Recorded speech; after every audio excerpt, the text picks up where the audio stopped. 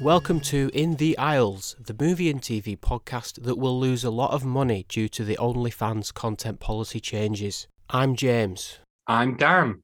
This week we're going to talk about what we've been watching. We'll cover some real news, and our main review is Free Guy, starring Ryan Reynolds. James, can I ask you a non-film related question? Yes. Before we begin.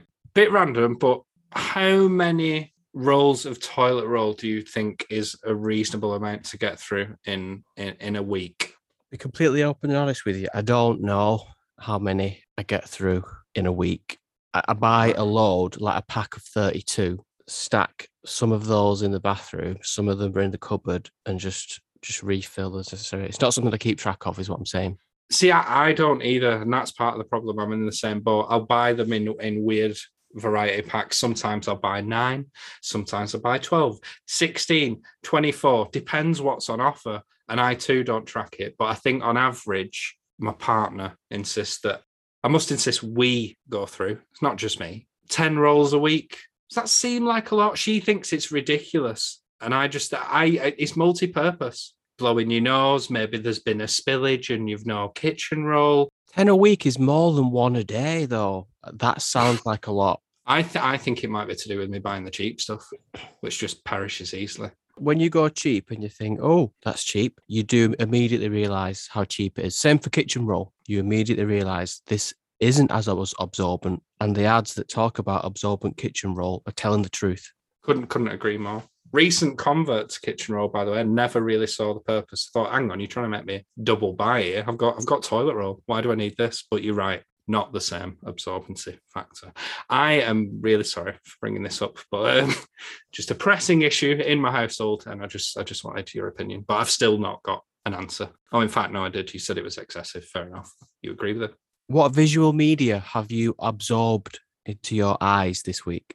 Deceit, a brand new Channel 4 crime drama that is based on the real-life investigation into the 1992 murder of Rachel Nickell. I don't recall this. Do you? I think we were definitely too young to be aware of things like that. See, that's what I thought, because, yeah, I was 7 years old, so it's not a surprise I don't remember it. But my partner does. As soon as this came on and it was revealed this is what it's about, she was like, oh, my God! My mum was terrified to leave the house. She wouldn't stop going on about it, which is a bit irresponsible around a child. Her mum doesn't listen to the podcast. It's fine. It's truly horrific what happened. This woman was raped and murdered in a park in broad daylight and found with a 2-year-old son clutching at a lifeless body. That is the stuff of nightmares. It dominated headlines at the time, and now we've got this dramatisation of what really went on in the background of this police investigation. What makes this feel a bit different and separates it from the standard crime drama is that the police already have a suspect in the crosshairs, and they've set up this quite controversial undercover honey trap operation to try and coax a confession out of him. The woman they choose to do this, she's just come off a very highly successful drug sting, and she's referred to Lizzie James. They don't use her real officer's name for privacy purposes. I don't think she wants this dredging back up again. She's played by Niamh Algar. She was previously seen in Ridley Scott's Raised by Wolves, which you highly recommended. She's tasked with communicating with the suspected killer, and that's through a series of letters to establish a relationship with him. And she shares violent sexual fantasies to try and draw out this beast within him. The escalation of these interactions is what I thought worked really well in this. Each episode, we're left with a bit of a cliffhanger in terms of, oh shit, she's going to have to get even deeper into this man's world. And it really built the tension well. It didn't feel like your stereotypical crime drama, and that is always a plus point for me because I've seen a lot of them. It's more of a let's look at the psychological impact that it's had on this woman rather than being about the killer or the crime itself. It is quite grim in tone. There's very little brevity to proceedings, but it does fully immerse you in this obsessive journey of a woman fighting against the gender politics of the time to really make a mark where she can to bring this guy down, and how it eventually plays out for all parties involved. I will say, because I know it's a bit of a turn off for some people and it is rife at the minute, the gender politics in this is mentioned offhandedly about 4 times. It doesn't ram it down your throat. Probably an obvious thing to say, but knowing nothing about this story, I was truly gripped, and it had a fair few shocks in there for me. So I'd recommend do not Google the outcome of the case in advance. Very captivating stuff that's elevated by a really fine lead performance. I very much enjoyed this. And that's on Channel 4? Yes, Deceit. Okay. What else have you been watching? Boss Level. I'd heard about this maybe 6 months ago. It premiered on Hulu, which is a network or channel, whatever your preference is in the US. And it received quite favourable reviews. And now it's been dumped on Amazon Prime, likely to disappear off the home banner in a week or two. And that is a crying shame because it's really quite good. In terms of what it's about, I suppose, imagine if Palm Springs had a violent sequel minus a romance, and they replaced J.K. Simmons and Andy Samberg with Frank Grillo and Mel Gibson. And this is probably what it would look like.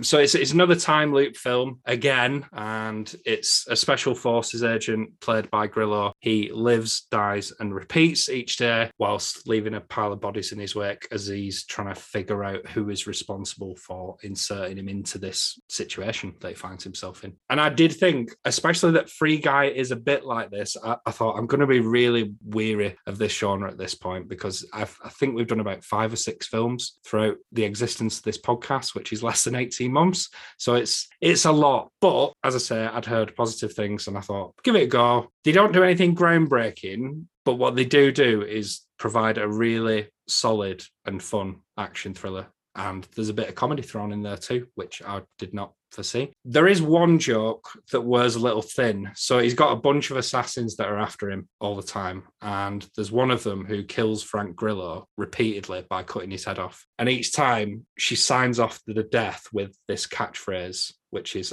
I am Gwen Yin, and Gwen Yin has done this. Quite funny once, but they do it 3 too many times towards the end. And that's probably my only complaint. Getting rid of that joke, the comedy works really well in this. It's far funnier than the poster art or plot would lead you to believe. It's not the only film we'll talk about this week that invokes video game tropes, but unlike Free Guy, which we will come on to, rather than being intrinsic to the world it exists in, this is just the video gameness is a metaphor for the scenario that he finds himself in. He's living a video game, dying with each run through, then respawning and trying to progress further than he did the last time. And Frank Grillo, as an actor, I don't think I've seen him in anything other than the second Purge film. And I thought he was really flat in that. But he is leading man material in this. He just carries it so well. And that was quite a nice thing to stumble upon for me, because I just thought he was a bad actor. But he's got some real charisma about him. So I was dead wrong. As for the rest of the cast, Naomi Watts is in this. I told you about this last week, didn't I? And you were like, oh God, her career's really gone downhill, hasn't it? And I did think it was an odd choice for her to appear in this, but she sports an English accent, which feels like a purposeful ploy to insist that she isn't phoning it in. Mel Gibson is the villain in this. His previous behaviour, forgetting about that, it's really good to see him again. I'm not saying I forgive him, but he's just very watchable, and I have always liked him as an actor. One thing I do want to make a point of is, for a film that probably cost a fraction of the budget of a film like Free Guy, you do not notice that at all. The action is really well shot. And I would argue that because the CGI is used sparingly, this, I think, will hold up better out of the 2 films as the years go on.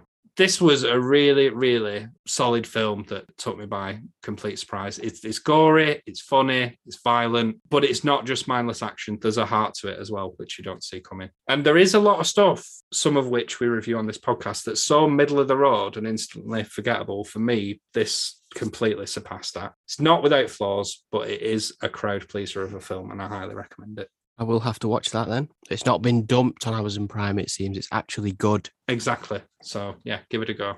James, what about you? What have you been watching this week? On Apple TV, Mr. Corman. Joseph Gordon-Levitt is the writer-director, and he's a teacher who feels a bit sad. He's wondering if he's reached his potential in life. Malaise. It's about malaise. Not a lot happens, and it's difficult to describe because of that. For example, Mr. Corman goes to a bar and talks to a girl, woman, and goes back to her place. They talk about things. It turns into an argument and he gets punched. In another episode, he has a panic attack and goes to his friend's house. They don't have a weighted blanket, so his friend lies on top of him as a weighted blanket. Only 3 episodes have been released at time of recording. And I think what it's building to is Mr. Corman, Joseph Gordon-Levitt, realizing that he has a higher calling, or that he can appreciate what he has in life, and life isn't that bad. Like Soul, that was the message of Soul, if you remember. The dialogue sometimes sounds like it's written dialogue, doesn't sound quite natural. Unlike, say, Zola from last week, where it all felt completely natural. This is a bit stilted, but it's not awful. Joseph Gordon-Levitt is charming, or not if you hate him. I realise I'm not selling this at all, but I am enjoying it. If you can relate to the character, I think you can understand what it's trying to get across. However, I do understand some of the negative reviews it's had. It's had quite middling reviews, where the negative reviews say that it's boring, nothing happens, there isn't really a lot of comedy. That's true, but it's more about the mood that he's trying to get across, the mood of this character's life. I am in the Joseph Gordon-Levitt camp. I like him, so I think you've convinced me enough to want to give it a go. Did you see Don John?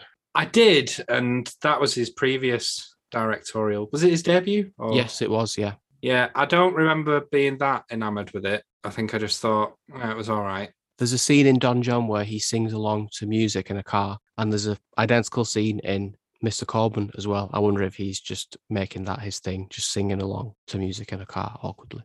Very good. What else have you been watching? The White Lotus, now available in the UK on Now TV. Believe the hype. It's that good. It's about rich people in a Hawaiian resort, and tensions build, events spiral farcically out of control. There's a newly married couple on the honeymoon, a rich family with 2 kids and their friends. The kids don't really get on. The man isn't the high salary earner, so he has struggled coming to terms with that. I feel like you're describing the plot of Old so far. Yes, it's very similar, yeah. There's a woman there who's there to scatter her mother's ashes, and she's going through some trauma of losing her mother. They all have demands, and the hotel manager has to keep up with them without going mad. It's a satire of wealth and privilege, but it's HBO, not Netflix, so it doesn't go too hard with the message, ripping your jaw open and forcing it down your throat like Godzilla shooting radioactive rays into your face. The dialogue is so sharp and so funny. They don't do random quips. It's just characters being witty to each other in a natural way that's very funny, that I won't try and give an example of because it'll just be odd. Jennifer Coolidge is the woman who's there to scatter her mother's ashes, maybe best known to our generation as Stifler's mum in American Pie, the original MILF. She's getting a lot of praise for it. Again, deserved. She's losing her mind a bit and does odd things like trying to force a hairpin onto her head by just pressing it on her head and it falls off, which doesn't really understand why, or throwing her mother's urn down like it's nothing in front of people and everyone reacts in shock. There's this music as well that's very unique. It's like windpipe music. It beats through the whole thing, and that keeps the tension up and gives you this sense that everyone's getting more and more wound up. Something's going to happen. Something bad is going to happen. Another standout for me is Murray Bartlett, who I had not heard of before. He plays the hotel manager, so he gets to interact with all these different characters. He's an Australian actor, and he's the one that starts to get out of control. So he's having to be polite to the guests, but then he'll go off to the staff or into his office and show what he really thinks. He's very entertaining. He has some of the best lines and two of the most memorable scenes that I won't spoil. So you must watch it. You have to watch it. I'm sure this will end up in my top TV list of the year. It was that good. I really liked it. I have heard a lot of good things and I have been anticipating this quite a lot. So fear not. I think we may have one very similar TV show on our list come the end of the year. That's The White Lotus on Now TV. Awesome stuff. James, I wanted to try a new section this week with you, but would you rather do real news first or shall I just dig into it? We can do this new section first. We haven't got a jingle. I've not decided on the section title. So for now, it's just called originally Guess That Film. So I'm going to give you some IMDb user reviews of a film and your mission is to deduce what that said film is. One review will be positive, the other will be negative. Here's some rules, right? It will be a film that we have reviewed as a main review on this podcast. So you already have a 1 in 65 chance of getting it right. I'm still debating this one. I think I'm going to allow you to look at our podcast feed to remind yourself of what these main reviews are. If you don't get it right straight off the bat, which I really hope you don't, because it will make this quite boring, you can proceed to ask me a combination of either 5 clues or questions. So if you go for a question, you're in control of what you ask me, naturally. If it's a clue, it could be extremely helpful, or it could be a booby clue, which just makes you confused. Is that all clear? Does that make sense? That makes sense. Yeah, that makes sense. So the pressure is on me here, not just to answer the questions, but also to provide some sort of witty, entertaining content around the answers I give as well. So it's not too dry. I'm the one answering your questions. No, you're asking the quiz questions. So you don't get it. No, I do. No, I do get it. I'm saying if you give the MDB review, if I just say the name of a film and then nothing else, that's just boring, isn't it? So I need to do a bit more. Yeah, you need to ask me questions. You thought it was the other way around, didn't you? No, I didn't. All right, okay. So you did get it right. Well, it's got off to a flying start already. Let's just start. This is your negative review. Title: What a mess. This is the kind of movie that gets made when no one really wants to make it. Yikes. The action sequences are incoherent. The storyline was totally indecipherable unless you watch it with an annoying person who tells you what happened in the book. Most of the casting is regrettable. The dramatic moments are totally lost in the midst of abject confusion. Skip this. Okay, positive review. Title: There is one good reason I can rate this movie 10 stars. Before I dig into this, I'm just going to let you know, this is a weird review, all right? I loved the movie because I saw it as a child, without expecting anything at all. A child whose heroes were on the screen. Like that time you saw Santa Claus on the TV. It was severely flawed on not being able to make audience feel what they should feel on each situation by developing an extremely superficial, fast-paced tornado of a confusing, altered plot. But I watched it with my inner child, the one who doesn't judge if it's father who puts the beard on and the red hat to give me presents. This movie is a gift. I'm grateful for it. I'll watch it happily until I get the remake. Guess that film. Is it Mulan? It's not Mulan. Okay, can I have a hint, please? You've not thought, you haven't pre-prepared hints and hints for each thing. No, I thought I could do it just off the cuff, and now I'm struggling. Okay. Okay, wait. In the time that you've tried to think of a question, I've got a second guess. Artemis Fowl. Right, well, this has been a disaster.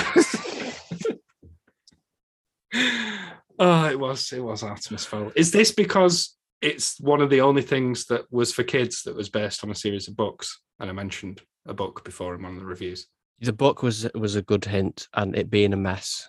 We've watched loads of films that are a mess. But I'm looking through our feed as well, so that's helping me out quite a lot as well. So that really didn't go as planned. Maybe you can prepare one for me next week and probably not make it so obvious, eh? There was only one film. Well, I expected it to drag out because you were going to ask me 5 questions or for clues, but it didn't come to that. I thought you were right. Oh, right. I thought you had like at least 5. Oh, God, no, we'd be done in like 6 episodes, wouldn't we? If I rinsed the entirety of our back catalogue with 5 films a time. I want to drag this out every episode. Right. Oh, right. Okay. Yeah. Right. I proposed a format this week. Maybe it was a complete and utter failure. You take what you will from this and adapt it if you want and come back to me next week with a reinvented version of this section, yeah? Yep. Okay. Yep. It's the real thing. It is now. Real news. We've got a release date for Fast and Furious 10. Say what? According to Already? Yep, we have. According to Deadline.com, Universal has set a release date of April 7th, 2023 for Fast and Furious 10. There is no title, but Vin Diesel is expected to announce it at some point in the future on social. They just say social, but they mean social media. And there's no other casting or plotline details. It's going to be the same cast, isn't it? I've got an idea for a title. Furious has got I-O in it. Right. So just have that styled as a 10. Oh, okay. So it's Fast and for Tenos. I feel like if they've got 2 years to make this film, there's far more attention and detail gone into that thought than there will be the script. Yeah. If they do that now as well, sue them. What news have you got? Bit of a weird one. So next week, I'll be reviewing the documentary Val, which is all about actor Val Kilmer and his life. But there was a news story this week about the fact that he had throat cancer in 2014. He had surgery and he's lost his voice completely. So much so that in the film, the narration is provided by his son because he's unable to speak. He does speak in the film, but it's very hard to understand him. And you can see why he's made the decision. So working with another company, he has had them recreate his voice using AI, and there's the potential that there'll be another release of this film that will feature his voice. Now, I thought this was very interesting because I think ethically, this is all completely fine. Val Kilmer has been along for the ride. He's supported this initiative. He may have well asked for it.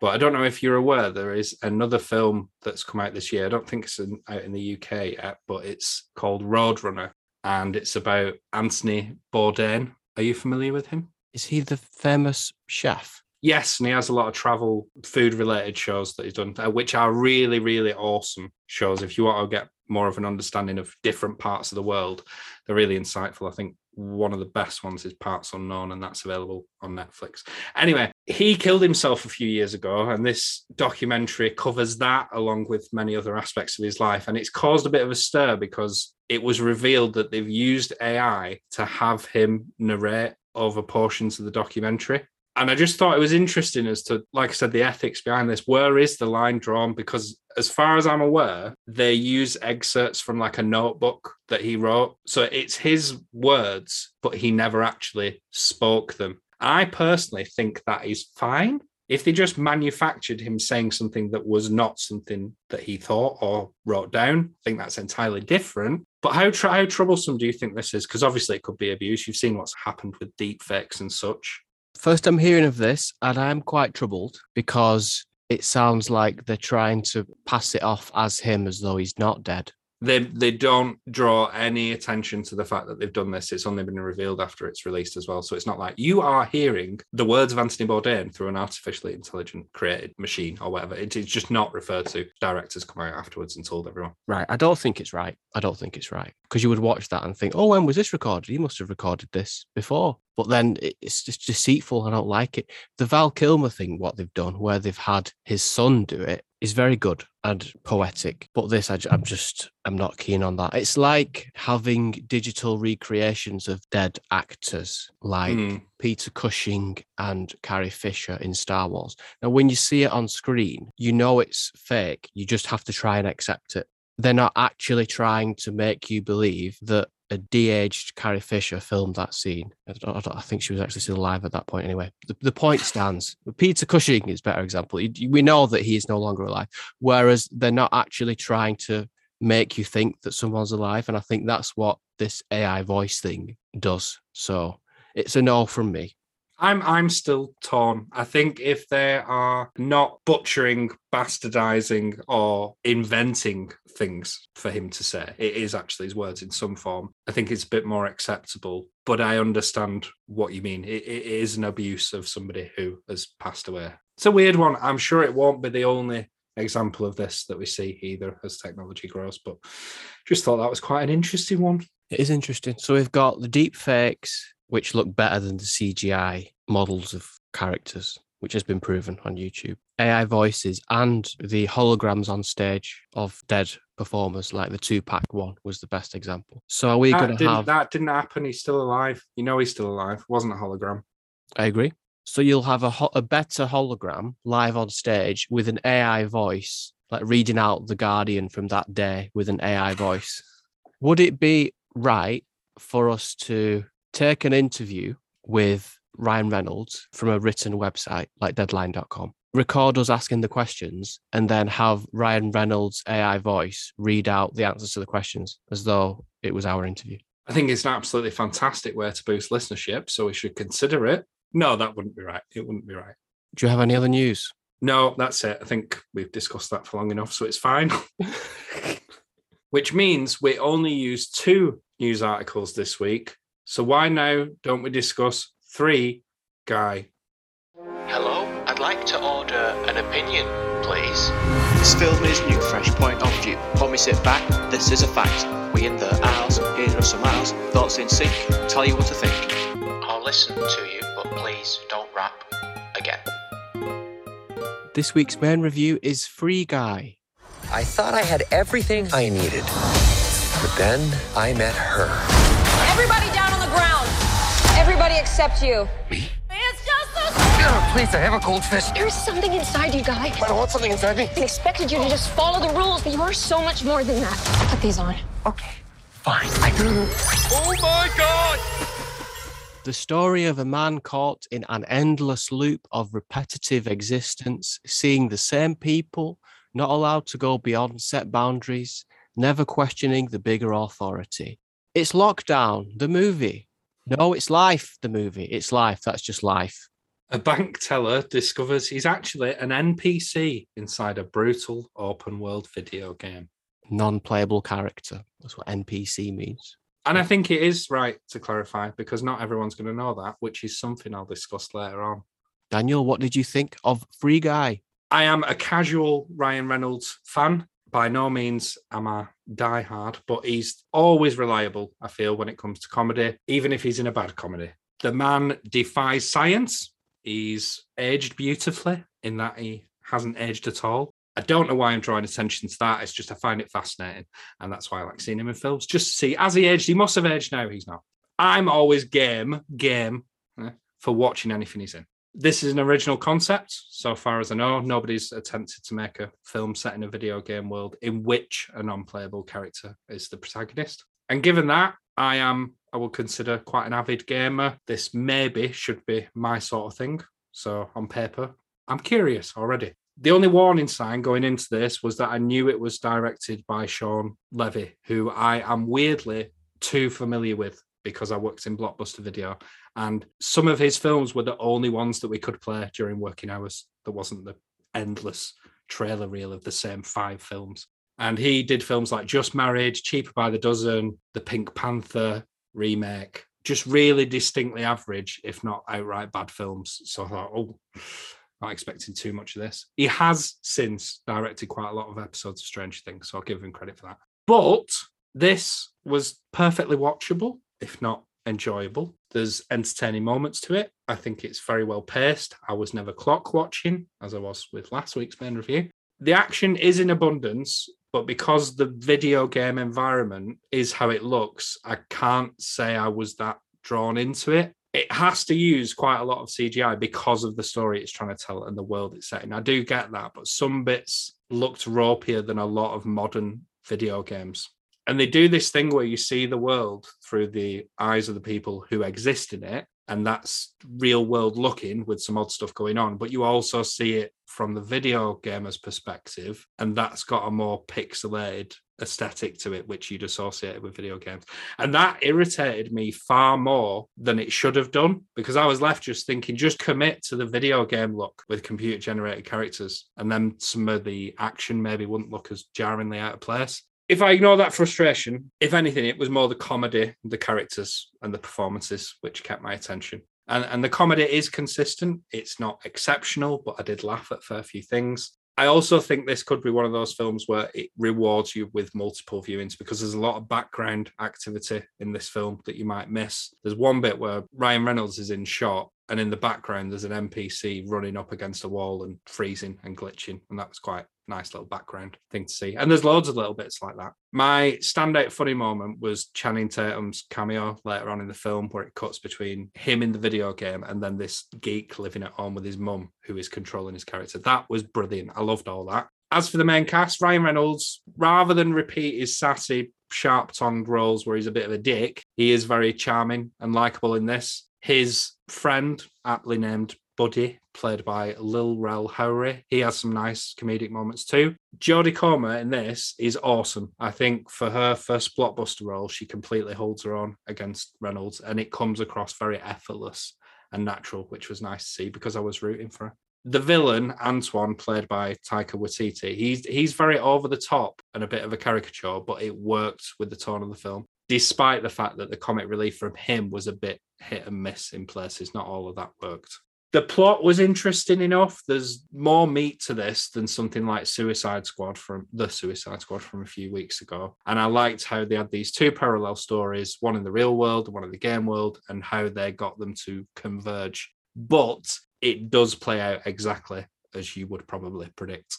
There is some preachy stuff in this about how terrible we are as a society, and it lazily approaches the topic of violence in video games and how problematic it is, but it isn't, again, overdone, so I didn't mind it too much. I am really annoyed that the trailer, which I was forced to watch because I went to the cinema watching Suicide Squad, it gives away something that happens in the final 10 minutes, and it's made such a deal out of in the trailer that you remember it and you're waiting for that moment to come up. So that was really disappointing for me. However, overall, it's popcorn entertainment, nothing more, nothing less. I don't regret watching it. I enjoyed it whilst it was on. I don't think I'll be remembering this come the end of year review episode, though. But James, what about you? Once again, refreshing to see something that has a big budget, but it's not part of a franchise, not building to anything else. It's just there to entertain you for 2 hours or less. The plot is about Ryan Reynolds becoming self-aware and wanting to change his world, but the real plot is the two programmers, one played by Jodie Comer, trying to prove that their original game code has been stolen by Taika Waititi. And Guy, Ryan Reynolds, is drawn into that. I liked that plot, which isn't mentioned in the trailer. You wouldn't expect it to be so much about that. There was something in the real world that I could care about. Can these two programmers prove that their game was stolen? Will Guy become free? Those stories work nicely together. I thought the first half an hour was slow, and I didn't know if I would like it at all. But the reason for that, which you've already said, is that the trailer gives way too much away. The trailer summarizes the first two acts and gives you the Braveheart style speech, which is very near the end. And it sets up the ending stakes in the trailer. So all the stuff with Guy slowly realizing he's in a game and going through the day loop, I was thinking, come on, let's go on with it. He's going to realize he's in a game. Let's just move on. Which was a shame because it was all good world building and setup. Just like Jungle Cruise from 2 weeks ago, it's an inoffensive film for all the family, which is not to say it's a children's film. It's just for all ages. So I agree with you on that. It's like The Truman Show meets the Lego Movie, and there's nothing wrong with that. Two great films. It's not as good as either of those, but it is still good. It's not very deep. It's not trying to be deep, but the theme of let's get out of our routine and let's find meaning for ourselves in our own way, that's always nice to see. It's a nice theme. Ryan Reynolds, I'm in the same spot as you, I think, with Ryan Reynolds. Some people love him and eat up everything that he says and does, but I just enjoy his acting. He's good in this and he's good at doing comedy, but he does the sentimental side of it as well when he has to do the one-to-ones with Millie / Molotov Girl. That's all good as well because he is so sincere, likable and charismatic, and that all comes through. But is he just playing himself? These two other game programmers, that's Jodie Comer, Millie, and Joe Keys, I felt they were pretty generic. I wasn't into their characters that much. I like the story, but they were just quite generic people. Maybe that was a conscious choice to show they're just every man and woman. I just thought they were a bit vanilla. Taika Waititi, as you've said, comedy, over the top. Not too over the top for me. I think you needed someone to come in and do that repulsive, evil CEO character. He's like Rob McElhenney in Mythic Quest, but without the warmth and redemption. Side note, is Taika Waititi the first actor since Sean Connery to be allowed to do his own non-British or American accent in all of his roles? Yeah, good point. He does, doesn't he? Does he in Jojo Rabbit? Not seen it. Don't think he does in that. Oh, he's right. German. Does he do a comedy German accent? I think so from memory, but I know what he's saying, and yes, he does appear to be able to do that. So, and good on him. Nicole Kidman's over there thinking, why have I been doing American or British the whole time? Because I've just been doing my own Australian accent.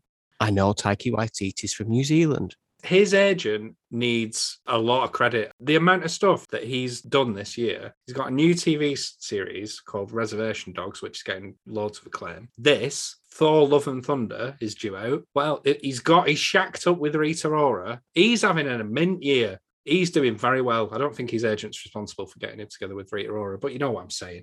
And Suicide Squad. I missed that one out. Sorry. It's got it all. And he is good. He is that good, though. It's probably sold his soul, though. Yeah. Overall, Free Guy, it's a good old, have a good time, laugh, be sentimental, be entertained. How could anyone disagree with that? I think that's why the audience rating is so high. It's just agreeable entertainment. Oh, at long last, James, we've agreed on something again. Yep. Right, let's get down to it. Give it a score out of 10. On 3. 1, 2, 3. 6.5. We're on the same line. Yeah, we're on the same page. Yeah. We are actually, because I thought 6 is too low. I'll say 7, but should have just said 6.5. Just to pick up on your point about the visuals, I was thinking about that as well. The more pixely version that you're talking about, are you talking about the view that they see when the game is on their computer screens? Yes. I think if you did the whole film like that, it would be mostly an animated film. Well, one or the other. So do that, or have what they see on the screen be what we see in the film. I get why they didn't do it that way, because it was meant to be, well, it feels real to them, and that's why it looks different. But I just found it disorientating. I didn't like it. I thought have one consistently seen in both worlds. Okay, I see. It worked for me. Maybe that's the 0.5 difference between us. Yeah. Did you pick up on the reference to They Live? The John Carpenter. 2 references, yes, with Rowdy Roddy Piper. So Ryan Reynolds puts these glasses on, and when he wears the glasses, he sees the world as it really is, which is what happens in They Live. And then later on, they half quote the famous line, "I'm here to kick ass and chew bubble gum." And when they quoted that line, that made me think, yes, they are referencing it, and they're telling you that they're referencing it with the glasses. That went completely over my head, because I've never seen They Live. Is that a cinematic crime? Do I need to get it sorted? Yeah, I think you do. You do, especially in this day and age. Yeah, you need to watch it. I just watched the trailer on YouTube. So Rowdy Roddy Piper gets some glasses, and when he puts the glasses on, he sees, number one, that there are aliens walking around pretending to be humans, and that all advertising and media that you see has hidden messages asking you to obey and be compliant with what's happening. So everyone in the world is consuming this propaganda without realizing, and they don't see that there are aliens among us. But yeah, when he's got the glasses on and they're going back and forth, I just thought, this is exactly like They Live. Can I not disagree with something that you said I said? But if that makes any sense. You said that I said this is a family film, an all-round family film. I don't think I did, but I agree-ish, because I don't want this to be an ageist sweeping statement, but for what is a family-ish film, I really don't expect many people over the age of 60 to really understand a very good amount of what's going on in this film. And I did, just before we recorded, read an article where the director's talking about how they made it accessible and how it was kind of a tough balancing act, but it's for all the ages. I don't think I agree with that. I don't think they do a good job of explaining the mechanics of online multiplayer games. But I do understand that they would have a very hard time of, like I said, balancing that, because if you're a gamer, you'd be like, I know all this. Why are you telling me? Do you know what I mean? Let's face it, this isn't geared at the over 60s demographic, but I couldn't help thinking my dad watching this film, a guy who has the call and message icons duplicated on his mobile phone home screen about 7 times. And the last time I had a conversation with him, he asked me what I was doing. And I said, I've been playing the Tomb Raider trilogy. And he was like, do you not need to grow up? That guy will not understand half of what is going on in this film. I don't think they should spoon feed them. They've obviously ignored that portion of people. And it's not me, so I'm not offended. But I just wanted to point that out and see if you agreed. I don't agree. You don't agree? I think it does enough. I think as seasoned online gamers, we might watch it and think about all the details that are going on. But from the perspective of someone that knows nothing, I think it would make sense because they've probably seen Tron, for one, which is sort of the same thing. But it just says online games exist. When you play them, you have an avatar, you walk around, you can connect or disconnect, just like you do with any internet thing. And I think that's all it needs to do. The existence of non-playable characters, I think it explains that they're basically not real people. And it's an AI that gets self-aware, which is not a new idea to 60-year-olds. It's more the terminology. I know that they will say non-playable character or something, but there's talk about code and how that's input in the game and how that's managed. I understand it because I have basic knowledge of this stuff. And like I say, it's really hard to sort this issue out for both sets of people. You can't without it seeming really pandering and like, oh my God, need that. I'm going to test this. When it comes out on streaming, I'm going to watch this with my dad. And when it's no longer a talking point and it's irrelevant, I will let you know what he thinks. Okay. I'm not saying you're wrong to have issues. I'm saying we just have different opinions, and that's fine. That's fine. Is it? There was something that I think was wrong, which is that when you go into an online game, let's say Grand Theft Auto Online, everyone isn't playing together in the same server or same room. There's 40 people playing in one server, and the people in another server are completely unrelated. So the free guy idea just doesn't make any sense if you were to really think about it as it being a real online game. Free guy, if he was an actual real AI, he'd only be able to be in one game server or room at a time, and only the people in that server would actually see him and experience him. Maybe that's what's happening, but that's not addressed, which is fine because you just can't get into the details of that. It's fine. I'm not saying it's criticism, but that's one thing where they've just simplified it because why bother getting into that? Been multiple versions of him because he's in.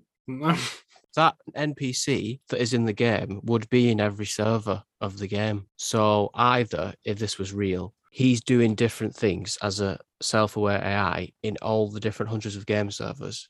You're completely right, yeah. Or he only exists in one server. Film just doesn't deal with that, which is fine. Yeah.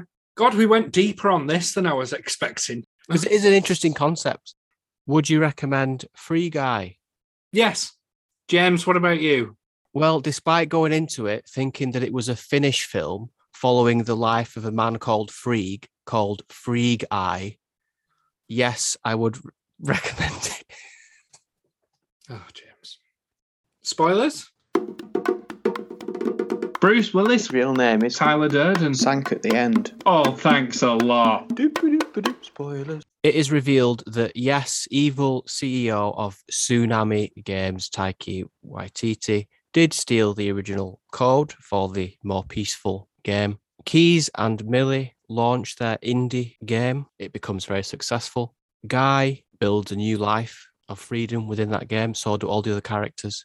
The Free City game starts to go down in popularity, and it is revealed that Keys wrote Guy in a way that he would be attracted to Millie because Keys is attracted to Millie, and Keys and Millie get together.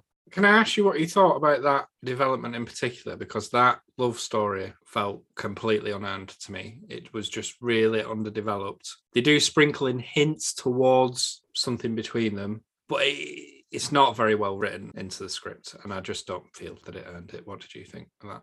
I agree. It is only hinted at, and then it's a big payoff at the end when they hug in the middle of the street, so it wasn't quite earned and unrealistic because spending that much time together, he would have told her how he feels and he would have been friend-zoned way before this point already. Or they've spent so much time together, she might not have pursued anything, but there would already be something reciprocally there with her, and there isn't. It's very much a friendship for her, like you say, and there's no hint towards that. And immediately when it's, oh, hasn't he done something sweet for you with this game? She's like, right, yeah, no, want to get with him now. It's too sudden. It's too sudden. Yeah, how can she have absolutely no idea that he likes her? So I didn't buy into that, but I heard on the DL, the internet, that this was a reworked ending. Originally, they were going to have Guy and Millie together in the game. But then they thought, oh, this doesn't really work. So they did this ending. And despite that, I've just slagged it off. I'm glad they made that choice. I think it's a better ending, although not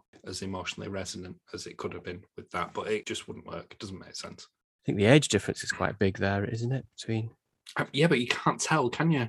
no. Yeah, he's 4, isn't he? And she's in her 20s. Oh yeah, I mean I meant the actors, but Yeah. I think you knew that you and you knew that's what I meant, but you were joking anyway, weren't you? Yeah. Yeah, Just being yeah. a dick. Let's talk about the Avengers and Star Wars references then. Big pop from the live audience in the cinema when Ryan Reynolds uses Captain America's shield to block an attack, uses a Hulk fist, and then he uses a lightsaber to hit the big muscly guy. Lightsaber does no damage though. When you first said that, I wondered what you were on about. Immediately, I've now remembered that bit. And that's how much it affected me. I just thought nothing of it, to be honest. Thought, oh, there you go. Quite a funny moment when Chris Evans pops up. And it's like, what the? Do you really give a toss about that? You? I laughed, I smiled, I liked it. What I did immediately start thinking about, which is obvious, maybe doesn't even need pointing out, is that the reason that those references are able to go in there is because it was a 20th Century Fox film. Since then, Disney's bought 20th Century Fox so they can legally put that content in, including the music. Right. Yeah. Didn't even think about that. If you can overexpose every Disney property in any film for any reason, why wouldn't you? I did like it though, because in Fortnite, I don't play Fortnite. I do not play Fortnite, but in Fortnite, they do tie-ins. So they'll have like a Star Wars skin or an Avengers skin. So it did actually fit very well. What they could have done though, a once in a lifetime opportunity, have him with Captain America's shield and a lightsaber at the same time. That would have been pretty cool. Yeah. There's always a sequel, which they're already interested in, aren't they? Yep, they are. Yeah. Kind of blows what you said out of the water at the beginning. It's nice to see a fresh and original film that's not based on a soon will be a franchise. Yeah. And that happened with the Tomorrow War as well, where I said, this Yeah. it ends here, it's fine. And the article was out the next day about the sequel.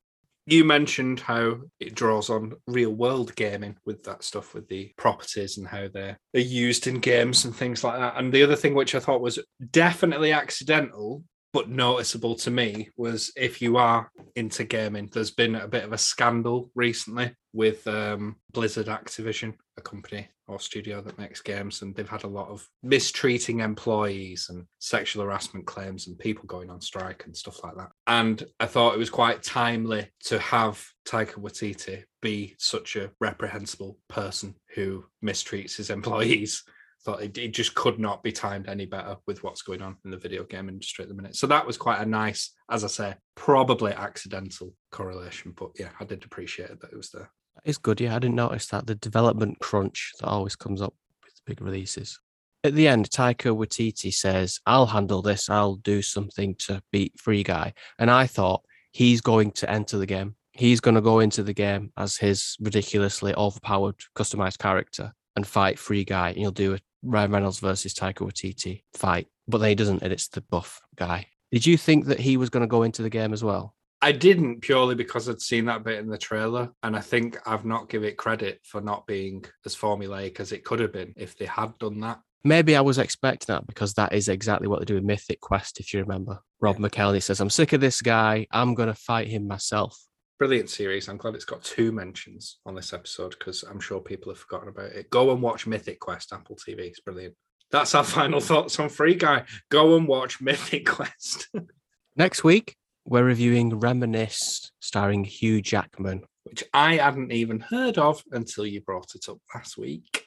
It's a Nolan-esque science fiction thriller about going into people's minds. Only available in cinemas, isn't it? So if you want to prepare for next week's episode. Yes, it is. It's also on HBO Max in the US of A. You're fortunate enough to have that service, which we are not. Not bitter about it at all. Thank you very much for listening. If you wish to leave us any feedback, you can do so at intheowlspodcast@gmail.com. Please leave us a 5-star review and rating on iTunes/Apple Podcasts. And you can follow us at In the Owls Podcast on Instagram. James, do you have any words of wisdom for our audience this week? Don't fall in love with game characters. Do you want to expand that? Any animated characters? Or- Game character. Oh, yeah. Okay. Yeah. I'll expand it. Only romance real people in the real world. I was just thinking it was thematically linked to the review, obviously, but I think it's dangerous to leave it as an option for people.